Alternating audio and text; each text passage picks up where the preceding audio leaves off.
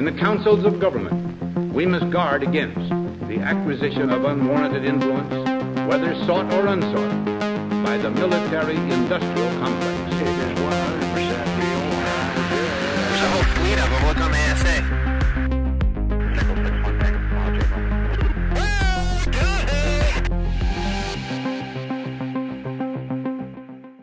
All right, welcome back to the Curious Dimension podcast, where we discuss sacred geometry, ancient civilizations, esoteric texts and wisdom, and what I believe to be the biggest story in human history, UFO disclosure. I am your host, Matt Barone. Today, we will be speaking with Karen Alexander. Karen has decades of research into the crop circle phenomenon. She is the author of the book, Crop Circles, Signs, Wonders, and Mysteries, which is fantastic. If you're at all interested in this subject, I highly recommend it. Karen has a background in psychology and has a wonderful perspective on how the crop circles affect people in personal ways. This was one of my favorite shows so far. I hope you enjoyed as much as I did making it. If you have a moment to hit that subscribe button, that like button, and leave a comment, it really helps out the channel and me to make more content. Without further delay, enjoy the show. Thank you. I really want to thank you for doing this. I've been fascinated with this. I've done a deep dive into this over the past 4 or 5 months. Just to kind of tell you how I found you was I found you through the Geometer's Compass podcast that I became a fan of over the past year, and so I've developed a little bit of a friendship with Scott Onstott. I haven't met Jeff Fitzpatrick yet. I hope to talk to him at some point in the future. But that led me to you, and then I got your book after kind of doing a deep dive into the crop circle phenomenon. And I just thought that your book was so well put together for someone new coming into this. I'd love to just kind of start, if you wouldn't mind just telling us a little bit about yourself and your background and how you got into this. Well, I'm Karen Alexander. I live in the UK. I first got into crop circles when I was in my early 20s, which is over 30 years ago now. And my initial interest in them was, I think like everybody, that they just presented this great big huge mystery. And then my sort of interest deepened in them, I was very fortunate to meet a guy called Michael Glickman, who was my mentor for many years. And he was a trained architect and was really interested in the form and the shape and the geometry of the crop circle, which never really sort of come across sacred geometry before, or the fact that geometry could have meaning or that numbers could have meaning. I was completely new to all of that. And I was fortunate then through him to meet people like John Michel, John Martineau, and lots of other people really who who have written about geometry over the years. So and I sort of carried on in his footsteps. We sort of lost Michael in 2020 during the pandemic, and now there's just sort of a handful of us now that sort of work together on drawing the circles and the geometry, and just being totally fascinated by it for all that time. One of the things that I find interesting about your approach to the whole subject is you definitely touch on the sacred geometry aspects of it. And I can tell that you enjoy kind of decoding and seeing what's there. But something I think is of true value that you really bring is your ability to see how it affects each individual kind of personally. I recently listened to your article that you wrote that Gary King put in the AI voice of Morgan Freeman. That was really beautiful. And I recommend anybody who's listening that hasn't heard that yet to go and give that a listen. I love the way that you talk about how the phenomenon affects the person personally. And you kind of don't get too much into, you don't hang on the who made it, is it a hoax, is it not a hoax? How does it affect the individual? Could you speak to that a little bit? Because I think that's something that you really are quite good at. Well, I guess I use my own experience of it really, and obviously from talking to lots of other people over the years. I've talked to hundreds of thousands of people, who have visited circles, who have come to some of the conferences that I've organized over the years. And and just listening to how these formations affect people is just incredible, because they do affect people in different ways. But also, as you said, listening to the article that I wrote, that there is kind of a thread that goes through the experiences, and it really does change people if they allow it to. And that article really came around because I wanted to kind of write it down, because it's kind of something that we don't really talk about a lot, I think, about how these sorts of things affect the human being. So it was really important for me to do that. And part of it is also because I have a background in psychology. So I was obviously that the way that all this affects people on a personal level is very interesting to me.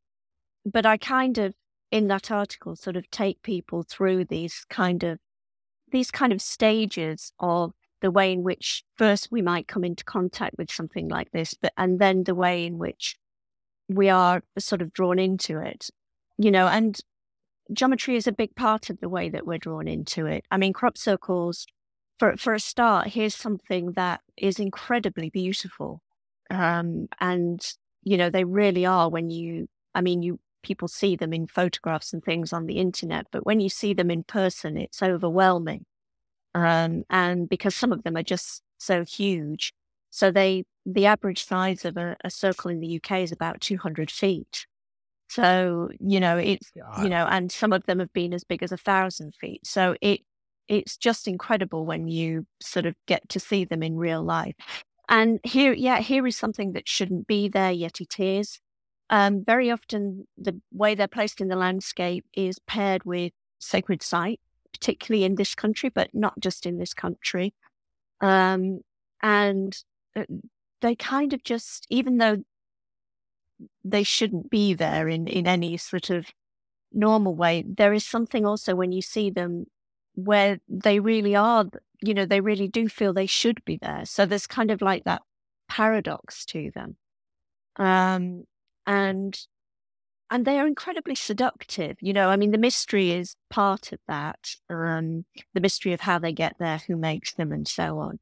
But the beauty of them is also incredibly seductive. So are the settings. So, the deep countryside, as I said, the ancient sites, all of it is kind of designed to draw you in to this experience. And even the way that the geometry is executed on the ground, it's done in a way whereby you have access to most of the spaces inside the crop circle. So instead of, normally when we draw geometrical exercises, we have intersections that come together. In the crop circles, those intersections are sometimes drawn out so that it creates spaces through which you can sort of walk. And my friend Michael used to call those hospitality portals, which is a really good name for them. So everything's designed to draw you in and to get you thinking about, the bigger questions of life. I mean, I've had some of the most extraordinary conversations inside crop circles over the years, mostly with people that I've never met before, but everybody sort of seems to be, drawn to the great mystery of it. And then, there are lots of other stages that you might go through. Another one might be when you get to that juncture of, do I carry on and delve more deeply into this, or am I just happy to have been enchanted by it for a little while? And I think either way, it doesn't really matter. I think even if you've allowed yourself to be enchanted by it just for a little while, the effect is usually very positive. And I think we start to think about how de-souled the world has become, really, and we've kind of taken all the enchantment and the magic out of it. So, even if it just gets you thinking about that, I think that's a net positive. But then, of course, it can go much deeper than that, and it can become a two-way thing. So something else that I wanted to describe in that article was, the way in which there seems to be something that's reflective or reflexive about the phenomenon that, that it can, if you allow it, speak to you in many different ways, not just through their appearance and their geometry, but also through experiences of what I would call high strangeness. Mhm. And again, that's a whole other level of reality, if you like, that we're kind of initiated or inducted into, I think, by phenomena like this. And eventually, I think, even with the sacred geometry side of it, I just think we come to see the world in a whole different way. And I think that's the magic of the phenomenon, really, is that it kind of has this gentle and beautiful way of just getting people to look at reality and their relationship to it in a very, very different way, and maybe to re-ensoul and re-enchant the world for a lot of people. So, personally, I think it's an amazing phenomenon. It certainly changed my life for the better. Spend some time and don't get caught up in the drama of it. I think that's the other thing. It can be very easy to get caught up in the drama of these things and the endless arguing over, is it real? Is it not real? And all of that. And I just think at the end of the day, if this is not for you, then walk away, because it's not for everybody. But for me, I enjoy living in the mystery of it. I don't have to. For me, it's not a thing about, is it real? Is it something I can prove? I mean, of course it's real because they're there for a start. But I'm kind of just happy to live in the mystery of it and just to be utterly enchanted by it, and through that, it's opened up so many doors, whether it's been the door into things like sacred geometry or, lots of other things as well. Meditation, something that this really got me involved in as well. So yeah. Yeah, I do want to get into some of the evidence, if you don't mind, a little bit further down the conversation, because I do find that stuff very fascinating. But I was having this thought the other day that I've been into the UFO phenomenon now for, I guess I kind of found it in 2006. And that kind of crop circle phenomenon, that kind of opened the aperture a little bit further. So I can imagine anybody that sees one of these things and understands that it wasn't there the night before, they see it that morning. You can't help but be bewitched by this phenomenon that has taken place in front of you. No matter what you think, where it came from, it's going to kind of boggle your mind a little bit. But no, I did want to ask this question. What kind of misconceptions do people have about the phenomenon? How do you address those? Do you ever see someone that talks about a crop circle and they don't really know what it means or what it is? Maybe we should start by defining what is a crop circle. That's a good question. So, first of all, one of the big misconceptions about crop circles is the fact that a lot of people think that the crops are cut inside the shape, and that's not true. So the crops are sort of laid down, not flat to the ground. Usually the stalks will come up, maybe 2 or 3 inches, something like that, and then they'll be bent over. They are very often swirled into a circular pattern, though not always. Sometimes the layers in them can be really complex and can create sort of these fantastic effects when you see them from the air with the light. Sometimes they can be knotted or plaited inside. They can have like these fantastic swirled standing centers. And sometimes those can be knotted or, they are equally as much of a work of art on the ground very often as they are from the air. So that's one of the misconceptions. Some of the crops are barely damaged. So sometimes you can have a crop circle, say, in young barley. And if nobody goes into the crop circle, nobody sort of goes in afterwards and walks around, then very often the barley will recover via phototropism. And it will recover to such an extent that you would barely ever be able to see that it had been there. I mean, obviously, as the crops mature and they essentially dry out, then that's a different kettle of fish, and then they will stay flat. So there's that to it. And as they come in all kinds of shapes and sizes. So as we were saying before, the average is about 200 feet. One of the largest ones was about 1,000 feet in diameter. and contained 409 individual circles. Some Is that the Milk the the Milk Milk Hill Hill, yes, Galaxy? in 2021. Sorry, I could show that real quick. Is that 2001. okay? Yeah, please do. Yeah, let me show that one real quick because I've got that one here. That is one of my favorite ones. Let me know if you see this one. Can you see that now? Let's have a look. Oh, yes, there I can see it. Yeah, that's it. Yeah. That one is absolutely mind-boggling. It is, yeah. And so how many circles are in this one? It's 409.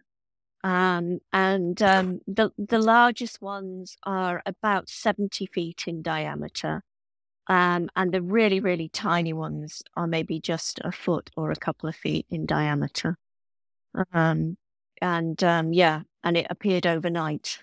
It wasn't there Overnight. So it's a fact that this thing was not there the day before. Yeah. And it had also... And then someone woke up. It had also rained really heavily the night it appeared. And it was pristine. There was no mud or anything inside it. It was just, utterly pristine. And from the photos I can see, it looks like those circles, the crop in there is pretty tightly swirled. Is that correct? That's right. Yep. So this was sort of right at the end of the summer in 2001. And so the crop would have been really ripe, almost ready for harvesting. But they were all swirled. I'm not sure whether they were all in the same direction. I couldn't tell you that for sure. Right. But I bet you most of them were. Yeah. Yeah. And I mean, how angry do the farmers get when these things show up? Well, it's a mixed bag with farmers. Some of them are fascinated by it and are very open to it. Others who have perhaps had quite a few on their land over the years get pretty fed up with it because it can cause quite a lot of damage. Although I have to say most of the damage is probably caused by visitors. But I think when the farmer sort of realized the scale of this particular one, I think he was just as awestruck as everybody else. It's a pretty awe-inspiring thing to have happen. I mean, that's 1,000 feet in diameter. Yeah. I mean, that is absolutely stunning. It is. Yep. Let me ask you a question. Is that the most amazing one you've ever seen, or have you seen some other ones that really baked your noodle? I've seen many that have baked my noodle, but I mean, for sheer scale, I think that one is sort of one that's held up as, one of the most iconic crop circles of all time. One of the ones, that is most iconic. And there'd be many others. I mean, there was a really iconic one that appeared at Stonehenge back in 1996, which was a Julia set fractal. I've got that one too. We've got to show that one as well. Yeah. I love that one. Where's the Julia set? It was just incredible. I had that one up.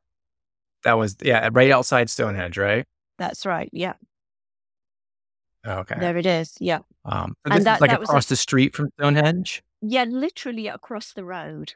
And this one is 151 circles in this circle. There's an interesting story about this one that a group of tourists had gone flying over Stonehenge. I think it was sort of in the late afternoon, the day that it appeared. It was the 7th of July, 1996. And when they had gone out and flown over Stonehenge, they didn't see this crop circle at all. And it wasn't until they were coming back about 45 minutes later that they actually spotted this in the field.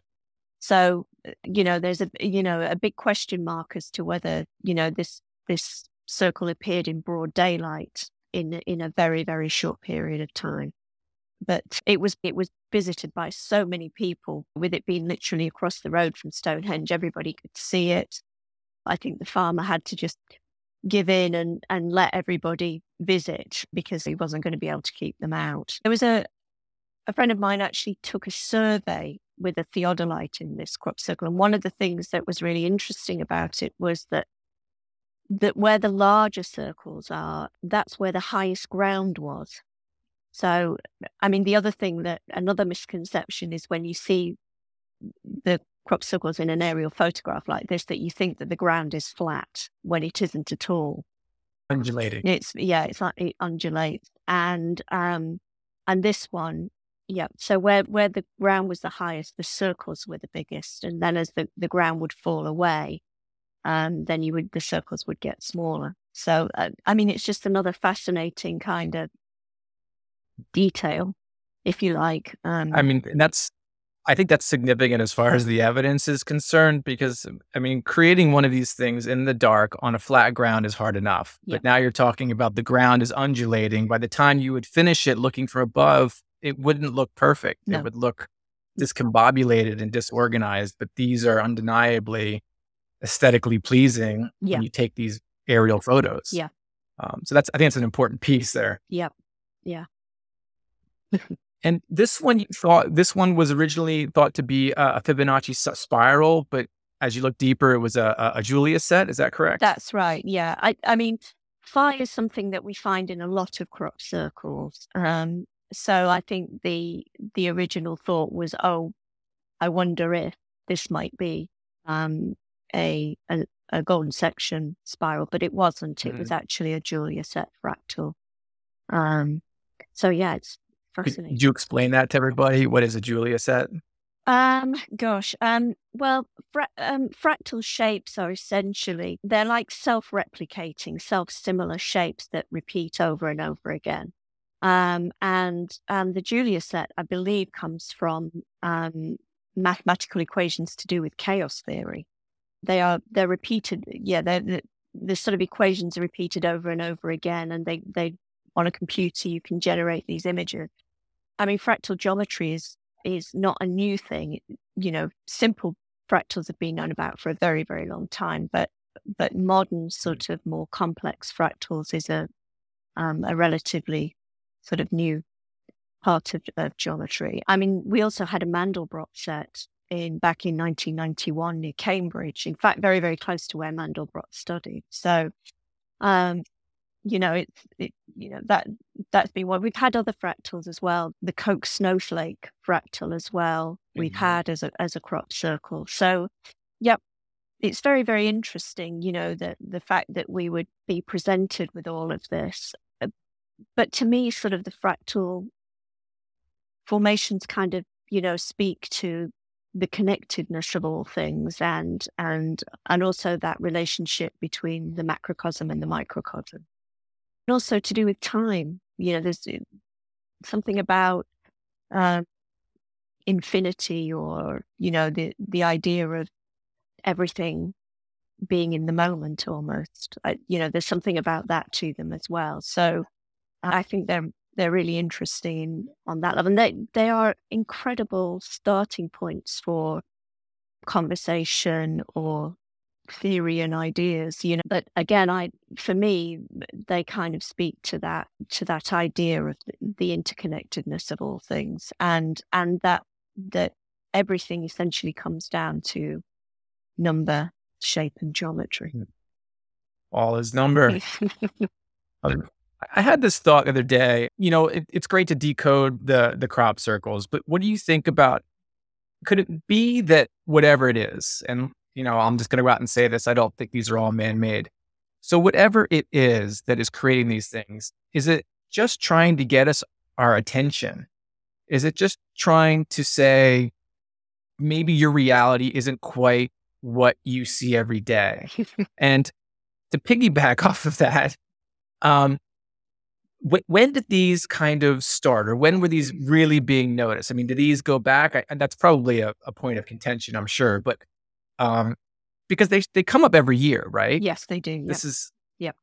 So, I mean, I'm sorry, that just boggles my mind. So they're coming up every year. They're there, and then so what does it mean? Like, what do people think? Like, is it just there to get our attention and say, hey, there's a little bit more going on here? What do you think about all that? Well, I think they're definitely out to get our attention. I just think, the magnitude of them and the regularity with which they appear is definitely, saying, look at me. But I mean, there are so many different ideas. I mean, first of all, let's look at the question of how long have they been going on. There are two schools of thought with this. So the first school of thought is that this has been going on for a very, very long time. And certainly there are records of circles appearing in crop fields that go back a long time.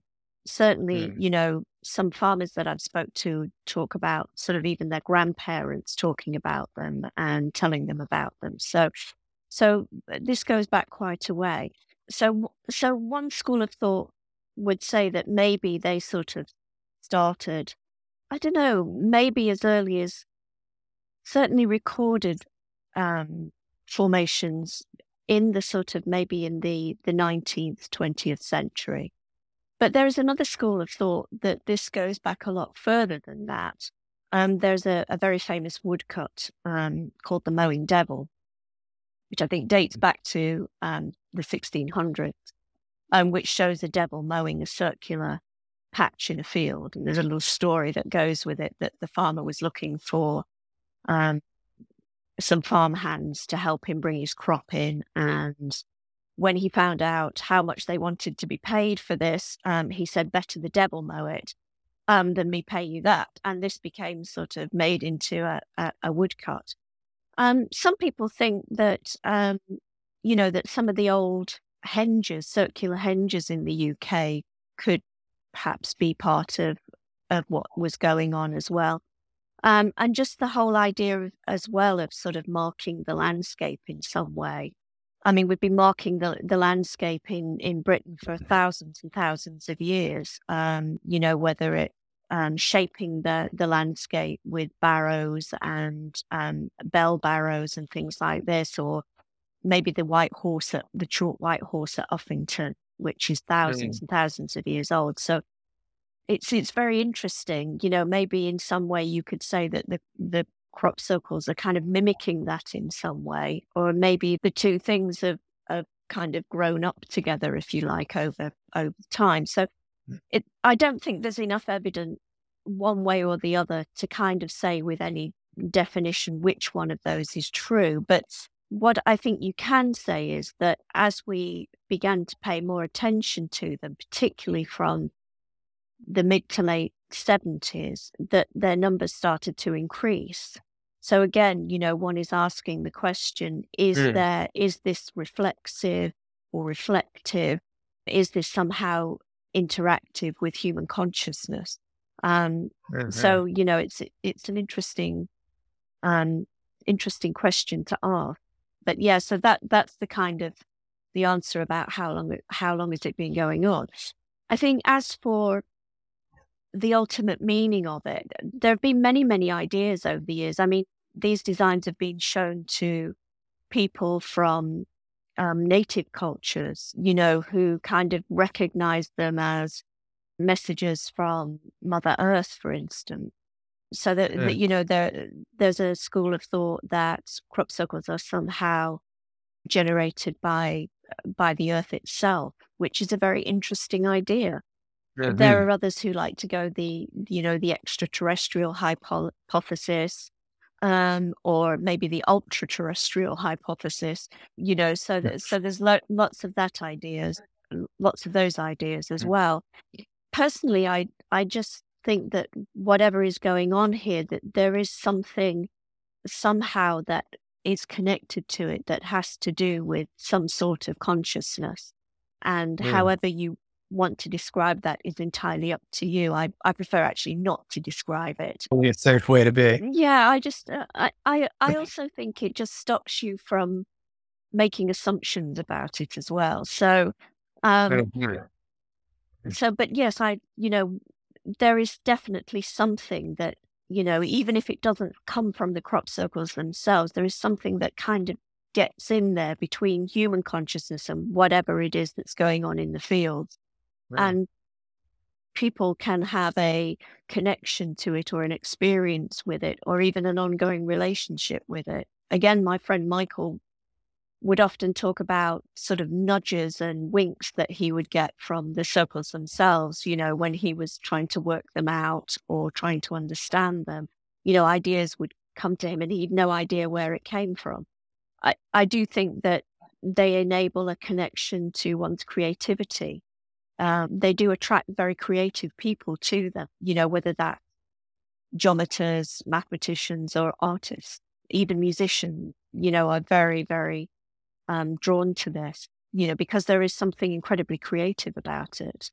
And I do think that contemplating the circles, whether that's just looking at them or meditating upon them, can be an access doorway into that incredibly creative state of mind that we all have somewhere inside us. And again, it also, I think, gets us involved in the idea of looking for a universal philosophy of things, and as you said very well, this idea that reality is not the way that we currently think that it is. It is much more, using those words again, reflexive, reflective, that we're not entirely passive. We're not object and subject in the way that we like to think that we are, that actually we have a relationship to reality that is not very well understood.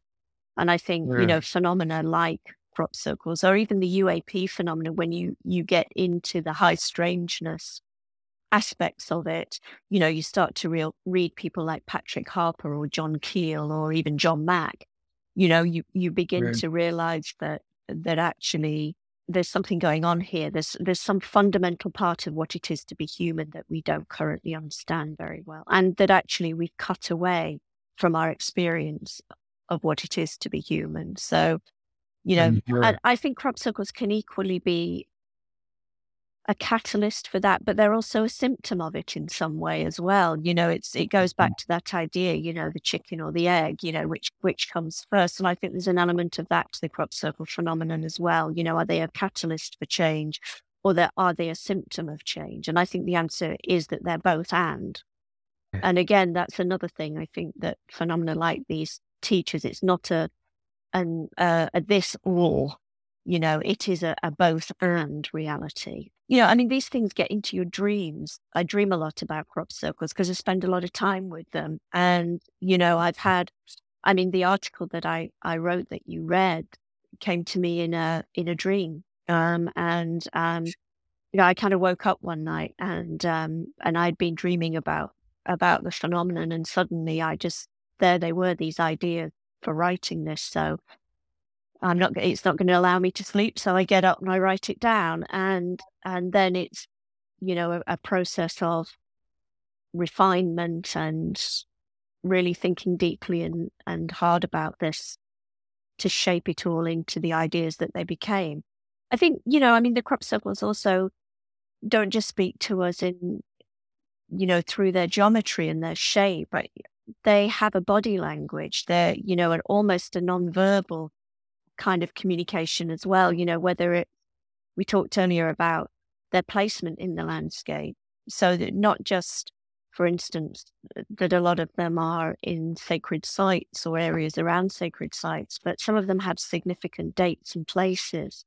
There was this amazing formation back in 2008 that was shaped like a huge infinity symbol, which is like the figure 8. And that appeared on the 8th of August, 2008. So there's some of that going, that lovely kind of trickster element as well. Like a sense of humor in there. Yeah, absolutely. There's a sense of humor with this. It's incredibly playful. And again, one of the things that my friend Michael would say is that, that the crop circles are put there like toys on the nursery floor just to kind of see what we'd make of them. And he would have seen it as, how we respond to it as kind of like an IQ test, really. Are you really getting this? Or, are you not? He also said crop circles were mirrors in which we could polish our souls, which is very deep, but I think very true. Mm-hmm. So, the wonderful thing about a subject like this is that, you can dip your toe in as far as you like. You can either dip your toe in and enjoy that and walk away from it, or you can, tear off all your clothes and dive in. you know, Right.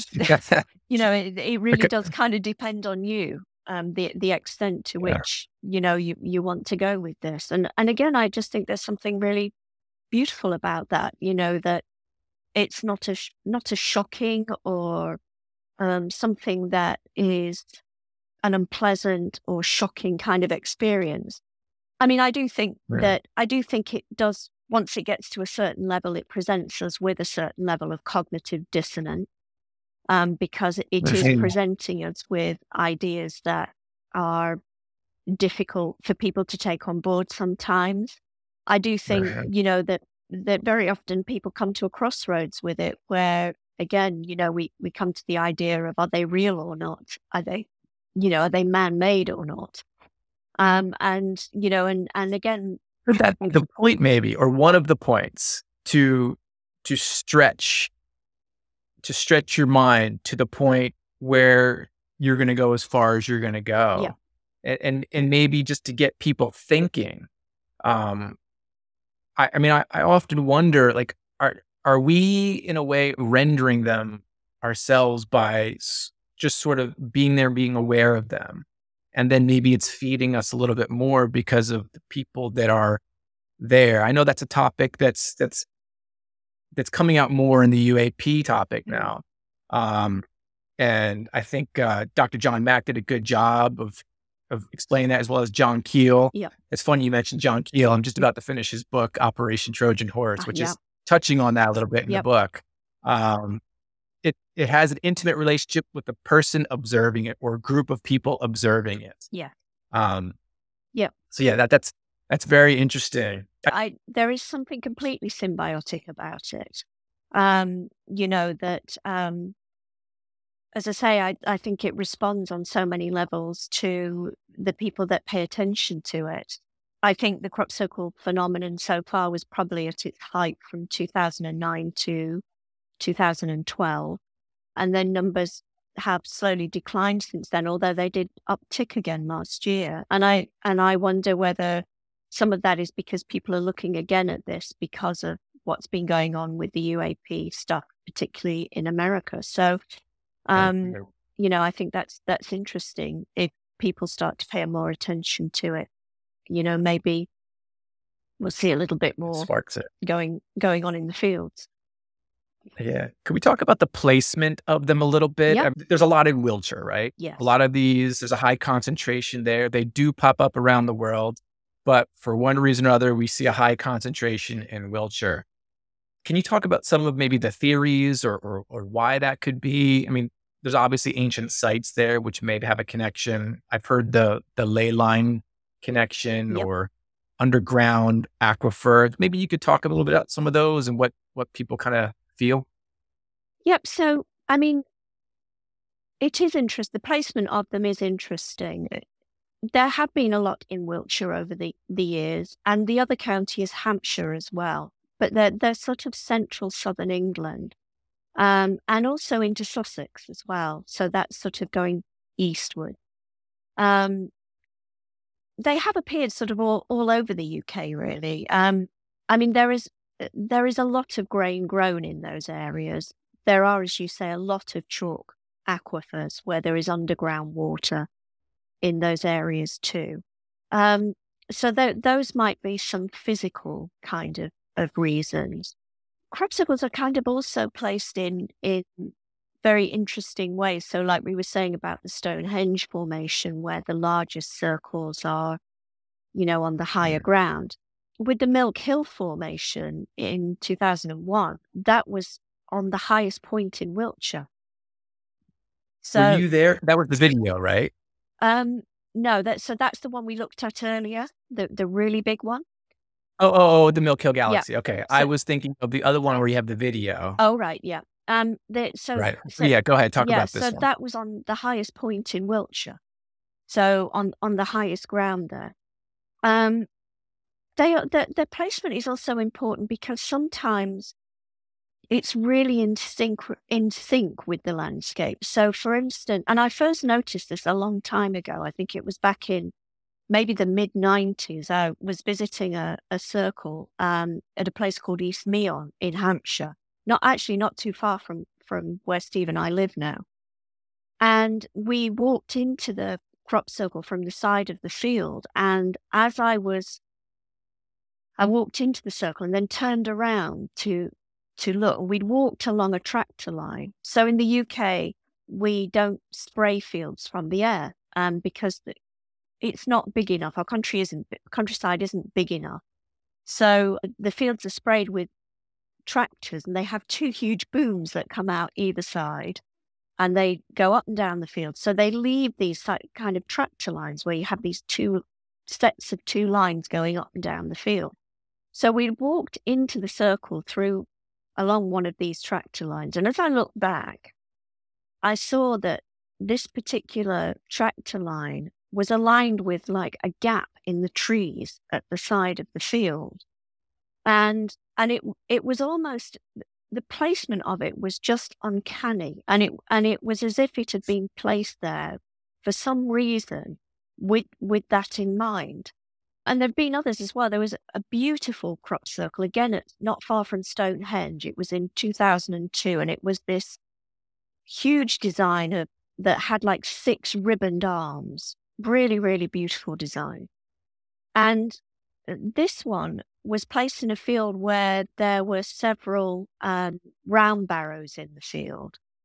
And each one of these arms, these 6 arms, kind of either touched one of these barrows, or they touched the edge of a tram line that went down the edge of the field, or it was just placed in that field where it was touching each of these things without it impeding on the design itself. And maybe I could share that one real quick. I think it's this one right here. Is that this one? That's the one. So you can see there that each of the sort of the arms there kind of touches or kisses sort of the various things that are going on in the field. So, and that must have been placed there knowing that. Because, the odds of you placing something on that scale in that field without it sort of looking odd or cutting something off somehow must be 1,000,000 to 1. So, again, you kind of look at that and you think that's utterly deliberate. And again, that I think, that just shows that it's been placed with intelligence, that of some kind of thought. So again, that there's that sort of thing going on as well. In other countries, I know that you've had circles in the US, not particularly recently, I don't think, but they've been at places like Serpent Mound in Ohio and other sacred sites in the US. It's the same in Europe as well, in places like Germany, where there are many sort of they have many standing stones like we do in the UK. They've been placed there too. So, and again, I think they're making a connection, I think, between the past and the present. And certainly when you start to dig into the geometry of sacred site, particularly stone circles, you find that a lot of the canon of number that you find in those sites, you will find in the modern day crop circles. So it's kind of almost like, like attracts like.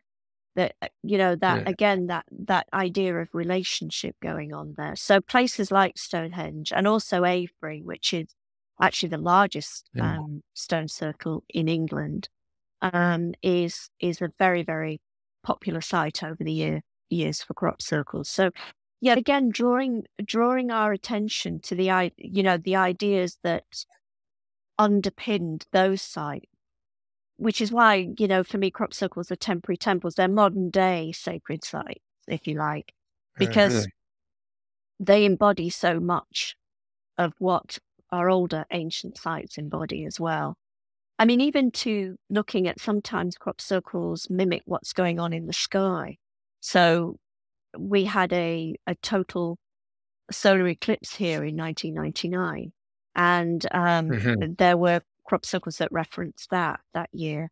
There was also one year we had a transit of Venus across the face of the sun, and there was a formation that referenced that too. So, and again, research now shows that a lot of our ancient standing stone sites were to do with the link between astronomy and geometry on the ground. So, it is fascinating. But for me, it's not just about calling our attention to those things, but it is about that idea of the connectedness of all of these things together, and that idea. I mean, those kind of philosophies going all the way back to Plato, and maybe even before Plato, this golden thread through time.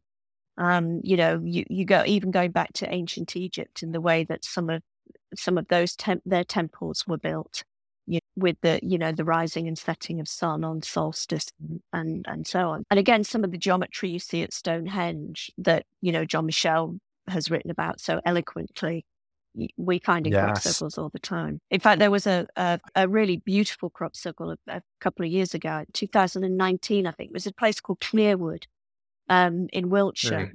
And the geometry inside of that was directly linked to the geometry at Stonehenge, which was not so far away. So again, squaring of the circle.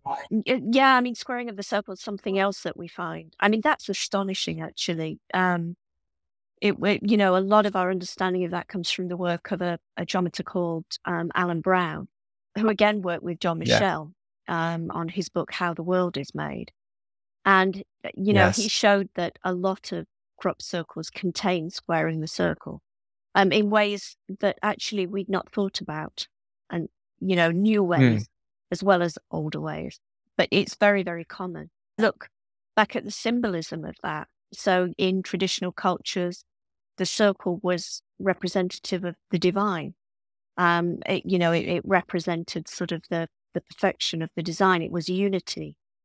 And the square was about material reality and the 3D world, because the square produces the first 3D shape, which is the cube. So that relationship between the divine and material reality, or the soul and the body, it's that that relationship between the ineffable and the material, I think, is what that is drawing our attention to. So, and again, that the fact that you find it, that it's so common in the crop circles, I think is just astonishing. Yeah. I don't want to veer off too much here, but I would like to just pay homage to Jean-Michel real quick. I just sort of discovered Jean-Michel in about the past 3 months, but I've read Dimensions of Paradise. I'm about to start Crook and Solly. But that diagram that he made based off of Stonehenge and the New Jerusalem, where he's connected that to the Earth and Moon squaring of the circle, that absolutely blew my mind when I saw that. And then when I started to realize that some of that is found within the crop circles, I was like, okay, something is clearly going on here. It's a wink to the world that you're living in, sort of. But I just wanted to bring that up. Can I ask you, did you meet Jean-Michel when he was alive? Many, many times. And oh wow. Yeah. And what was he like? He was a dear man. He was, how can I describe? He was fiercely clever, but in a wise way. And his understanding of things like ancient measure, so units of measure used in the ancient world, and also the connection between geometry and astronomy was just out of this world. And if you've not seen it and not read it, then you really should read his book, How the World is Made According to Sacred Geometry. It's a really big book. It was his final work, and kind of encompassed kind of all his major findings. He was funny too. He had incredible sense of humor, he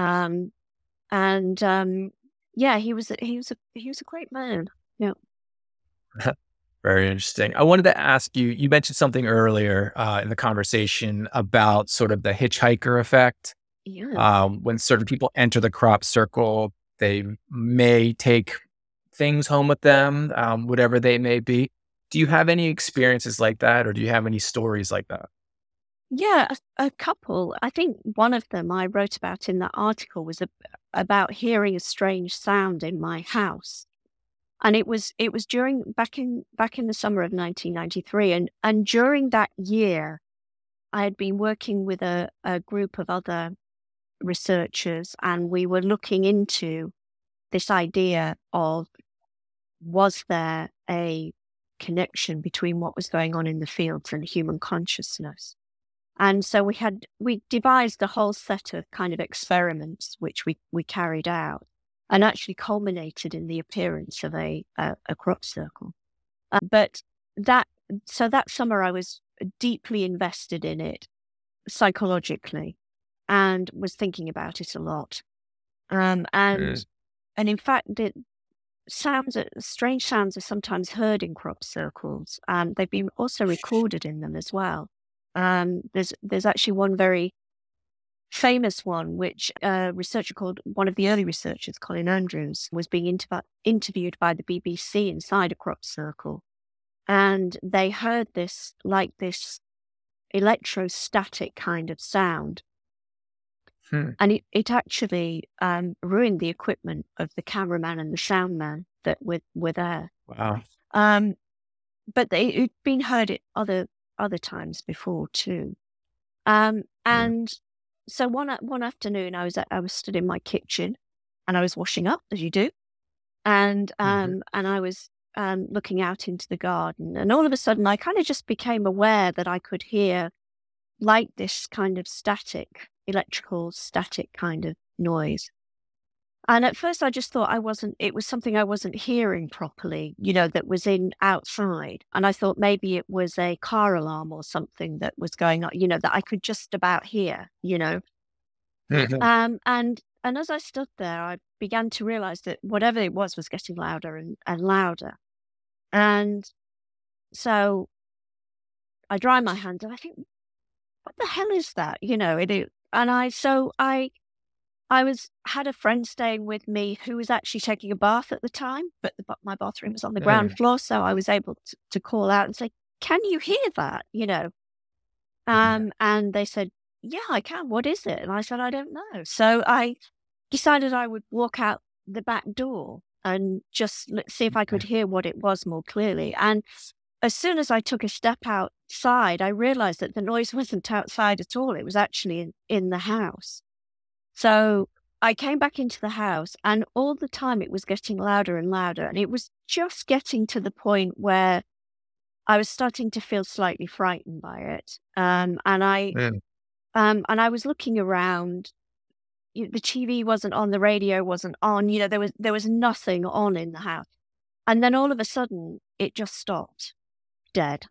And it was kind of even more astonishing when it stopped. So for suddenly to just stop like that. And it was just, I mean, what do you make of something like that? It's so, I mean, it's so hard to rationalize something like that, isn't it? So, Right. but I just felt that I was so, as I say, psychologically invested in what was going on at the time, that I kind of just maybe acted as an antenna for it, Right.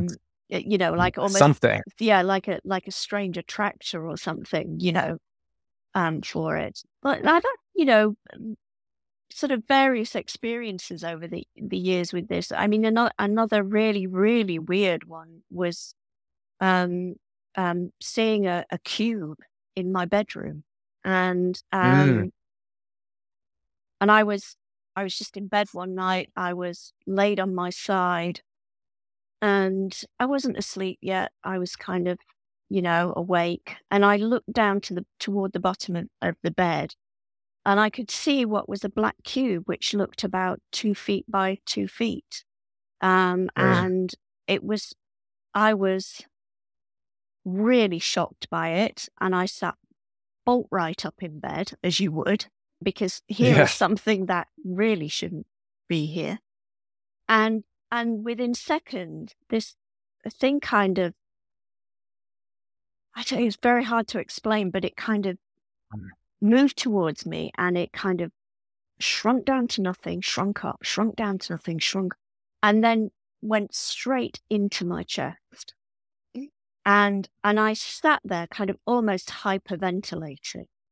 And I was actually quite frightened, and I did not Imagine. go to sleep for a long time after that, I can tell you. But again, what do you make of something like that? I don't know.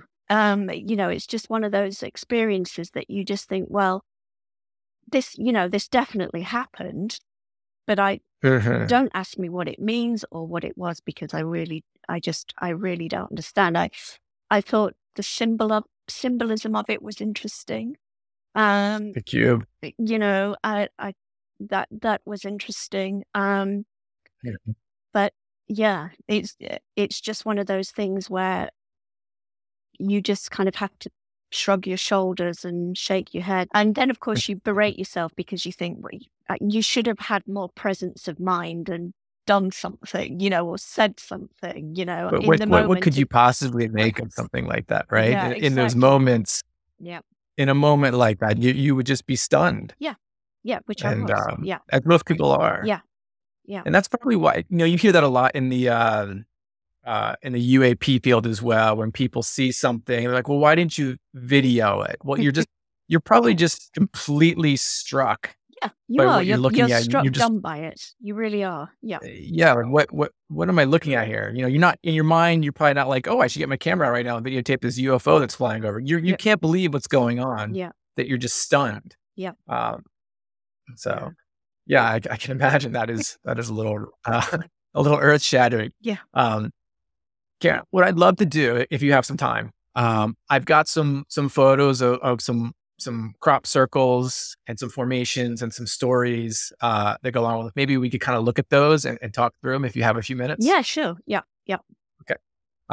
So I wanted to prep everybody with this one. This is so I think it was in the early 70s, Carl Sagan and is it Francis Drake sent out the binary code from the Arecibo Observatory.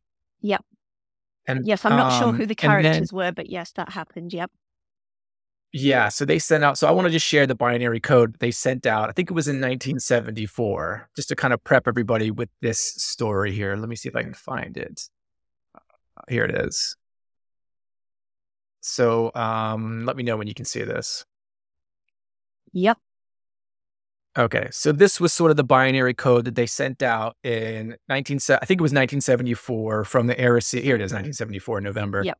From the Arecibo Observatory in Puerto Rico. And do you know what some of this code is and where they sent it to? So I think I'm not sure where it was sent out to. I know some of the code refers to how the message was sent. So at the bottom there, in purple, that's to do with the satellite. The dish it was sent from. I think then obviously the little red guy is meant to represent human beings. I think there's something to do there with maybe DNA, the DNA sequences. In the middle, I believe. Yeah.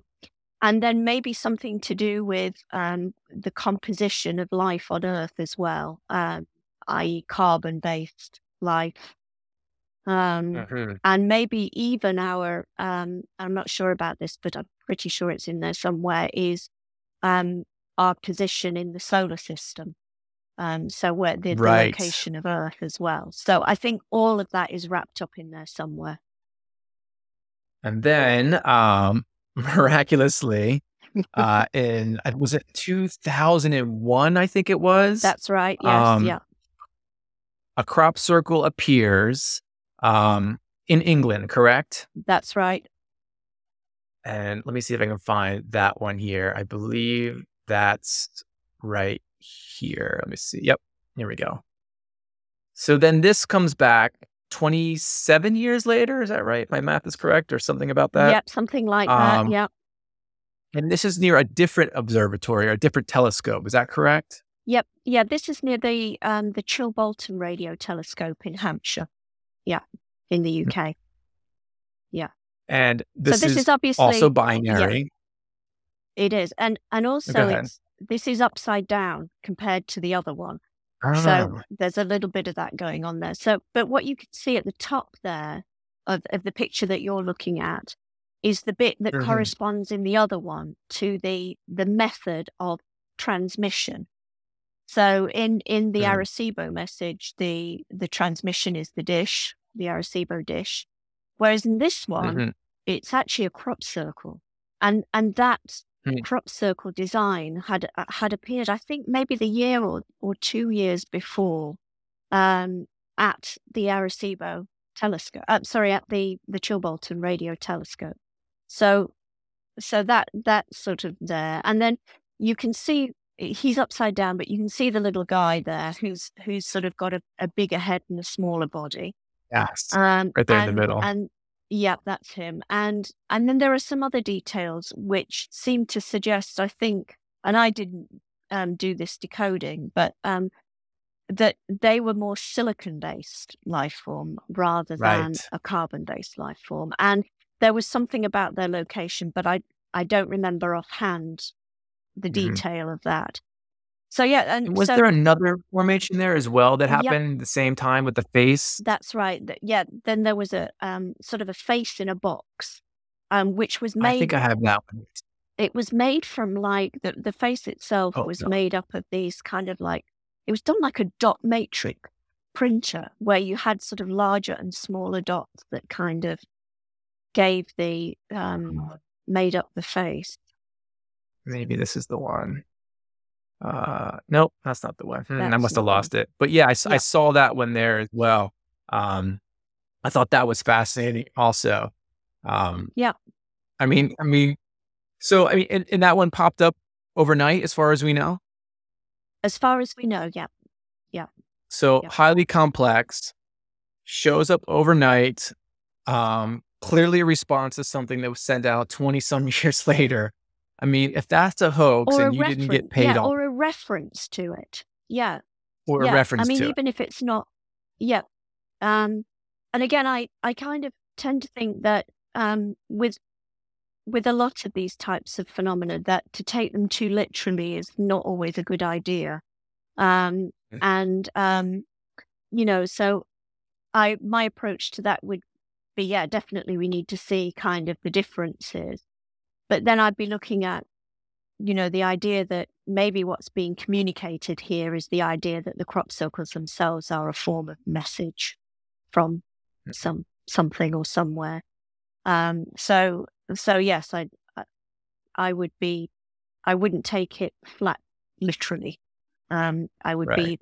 be looking at the again the sort of the subtleties, the body language, if you like, of it.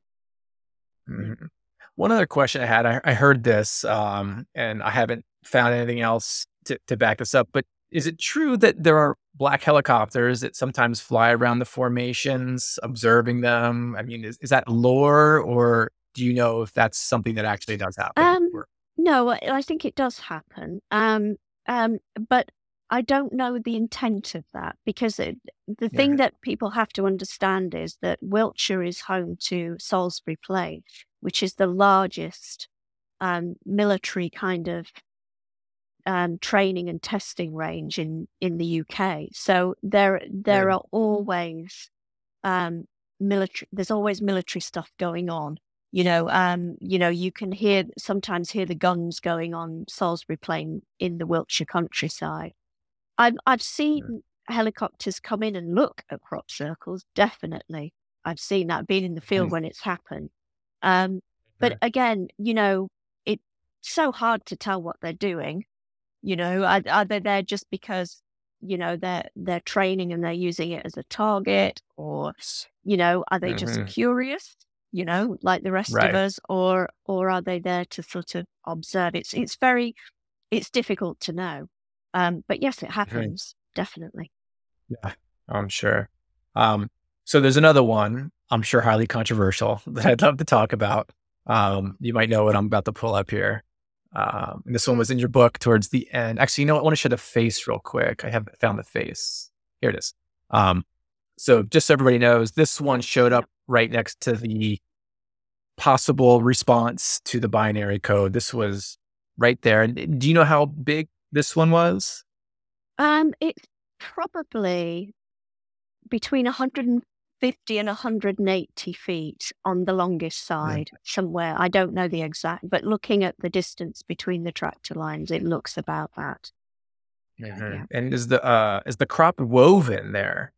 Yeah, I mean, it's made up of standing shapes of various different sizes. So some of the really small ones towards the center are just like tiny standing tufts of wheat, whereas some of the others are obviously sort of bigger shapes. And you can see that they're not, some of them look circular, but they weren't actually circular. I think they had a sort of a slightly sort of diamond shape to them. But fascinating how it was done. And it looks amazing as well. It's almost like, like the way they used to do photos in newsprint, where they would use a dot matrix to do it. Yeah. Right. Yeah. Very fascinating. There's one or two more I'd like to pull up here. Let me see if I can find this one. I think it's right. Where is that one? No. Oh, where did you go? I had it here. Here it is. So this one, very interesting. Also binary code in that circle. Is that correct? I don't think it is binary. I think it might have been ASCII, something like that. So I'm not sure what the code was, but I don't think it was binary. And where did this one pop up? ASCII, something like that. I think ASCII code. This was 2002. It was, yeah. Where was this one? It was a place called Barsholt in Hampshire. Okay. And you can see there that it's near a radio. It's near a radio mast there, which you can just see on the side of the photo there. And I went inside this particular crop circle. Oh, gosh. It was massive. It was big, but it was just unfathomable at ground level. You had no idea what you were standing in at all. And the design itself was made of lots of lines, and some were wider than others. That's kind of how the design was kind of made to give that sort of light and shadow. It was just incredible. And that's insane. Yeah, it was to do that also, with crop.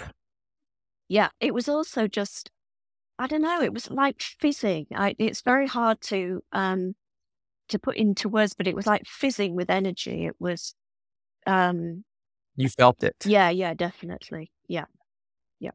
Is that something that happens in other crop circles, or was this one kind of special that you were feeling that? It does happen in other circles. People have all kinds of feelings inside the formations, but this one to me was just felt really energetic. I'd say it's hard to put into words how it feels, but fizzing. And what did you say? You said that this was decoded, because I saw this in your book that you had the words here. And what was how was it decoded? You said this wasn't binary. What did you call it? I think it was ASCII code. ASCII. ASCII ASCII code. Yeah. Okay. And then, do you remember off the top of your head what the code stood, or I could pull it up? I think it said something like, we oppose deception. And then it said, oh gosh, this is a test now. I've got it here. Beware the bearers of false gifts and their broken promises. Much pain, but still time, believe. There is good out there. We oppose deception. That's right. Yeah. So, what do you make? I mean, that's pretty wild. That not only how big this thing is, what it looks like. I mean, there's clearly a face there that is I'm just going to say this, it's non-human. Yep. And then you have this language that has been decoded, and that's the message. What do you make of that?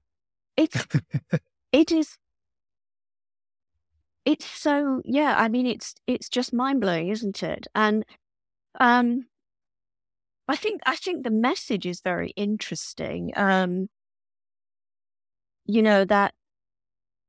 That idea of almost keeping the faith with something, I think, is very interesting. I think the faith itself is fascinating because, for me, this crop circle was all about the idea of the other, and kind of how do we see it, and also the importance of putting a face to something, and I found it, as a crop circle, I found it incredibly confronting, compared to a lot of them, which are very kind of, I mean, normally crop circles, they're sort of mandala-like, they're beautiful, there's a gentleness to them. Whereas this is, I mean, he's really in your face, if you want a pun. So, the answer is I don't know what to make of it. I mean, there are some people who will literally take that as being a message from a gray alien, and Right. and maybe they're right. I don't know. There's no way to know. There's no way to know. And for me, again, I have a really open mind about it. I think it could be exactly what it purports to be, or, I mean, I think there's something playful about it as well. Mhm. The image itself. I mean, again, it's confronting, but there's also, that playful element to it as well. I mean, it's really interesting because I didn't get to fly over that one, and my other half, Steve, was in the helicopter that day, flying that one, Yes. and he didn't even know what it was. He said he came down and from the flight, and he said, I've been flying over this really strange crop circle. He said, I really don't know what it is, and it was in the days when we were shooting on film, so we had to take the film to be developed. And when we got the prints back, I mean, I was just astonished. And I don't think he saw it at first. And I said, look at this, look what it is, But he said at the time he was doing the flight, he was just concentrating on trying to get the photography done and get it right and everything. That he didn't, he just didn't even see the design, which I just thought was interesting. But yeah, I mean, I think a lot of people get some real, ontological shock when they start to look at something like that, as well they might really, because, as I say, there's something quite confrontational about it, but it is an interesting message as well. Yeah. Yeah. And I'm always weary of people that say, this is what it is. I'm very skeptical of people that say, I know what this was. I mean, how could you possibly? I mean, you're dealing with something that is so mysterious, so anomalous. You have no idea what this is from. All you can see is the evidence and then how it maybe affects you and how you think about it. Yeah. And, and again, talking to other people, who have spent time looking at it or actually went inside it. I mean, there were lots of people who went inside that one. They all felt that sort of static. Yeah. Yeah. Mm-hmm. The other thing that formation carries is it carries a hell of a lot of power. It's incredibly powerful as an image. Again, you compare it to other circles. There's something, that sets it apart from many other crop circles. It's powerful, it's confronting, it's stark, but it's also playful. Maybe those are qualities of NHI. Mhm. Yeah.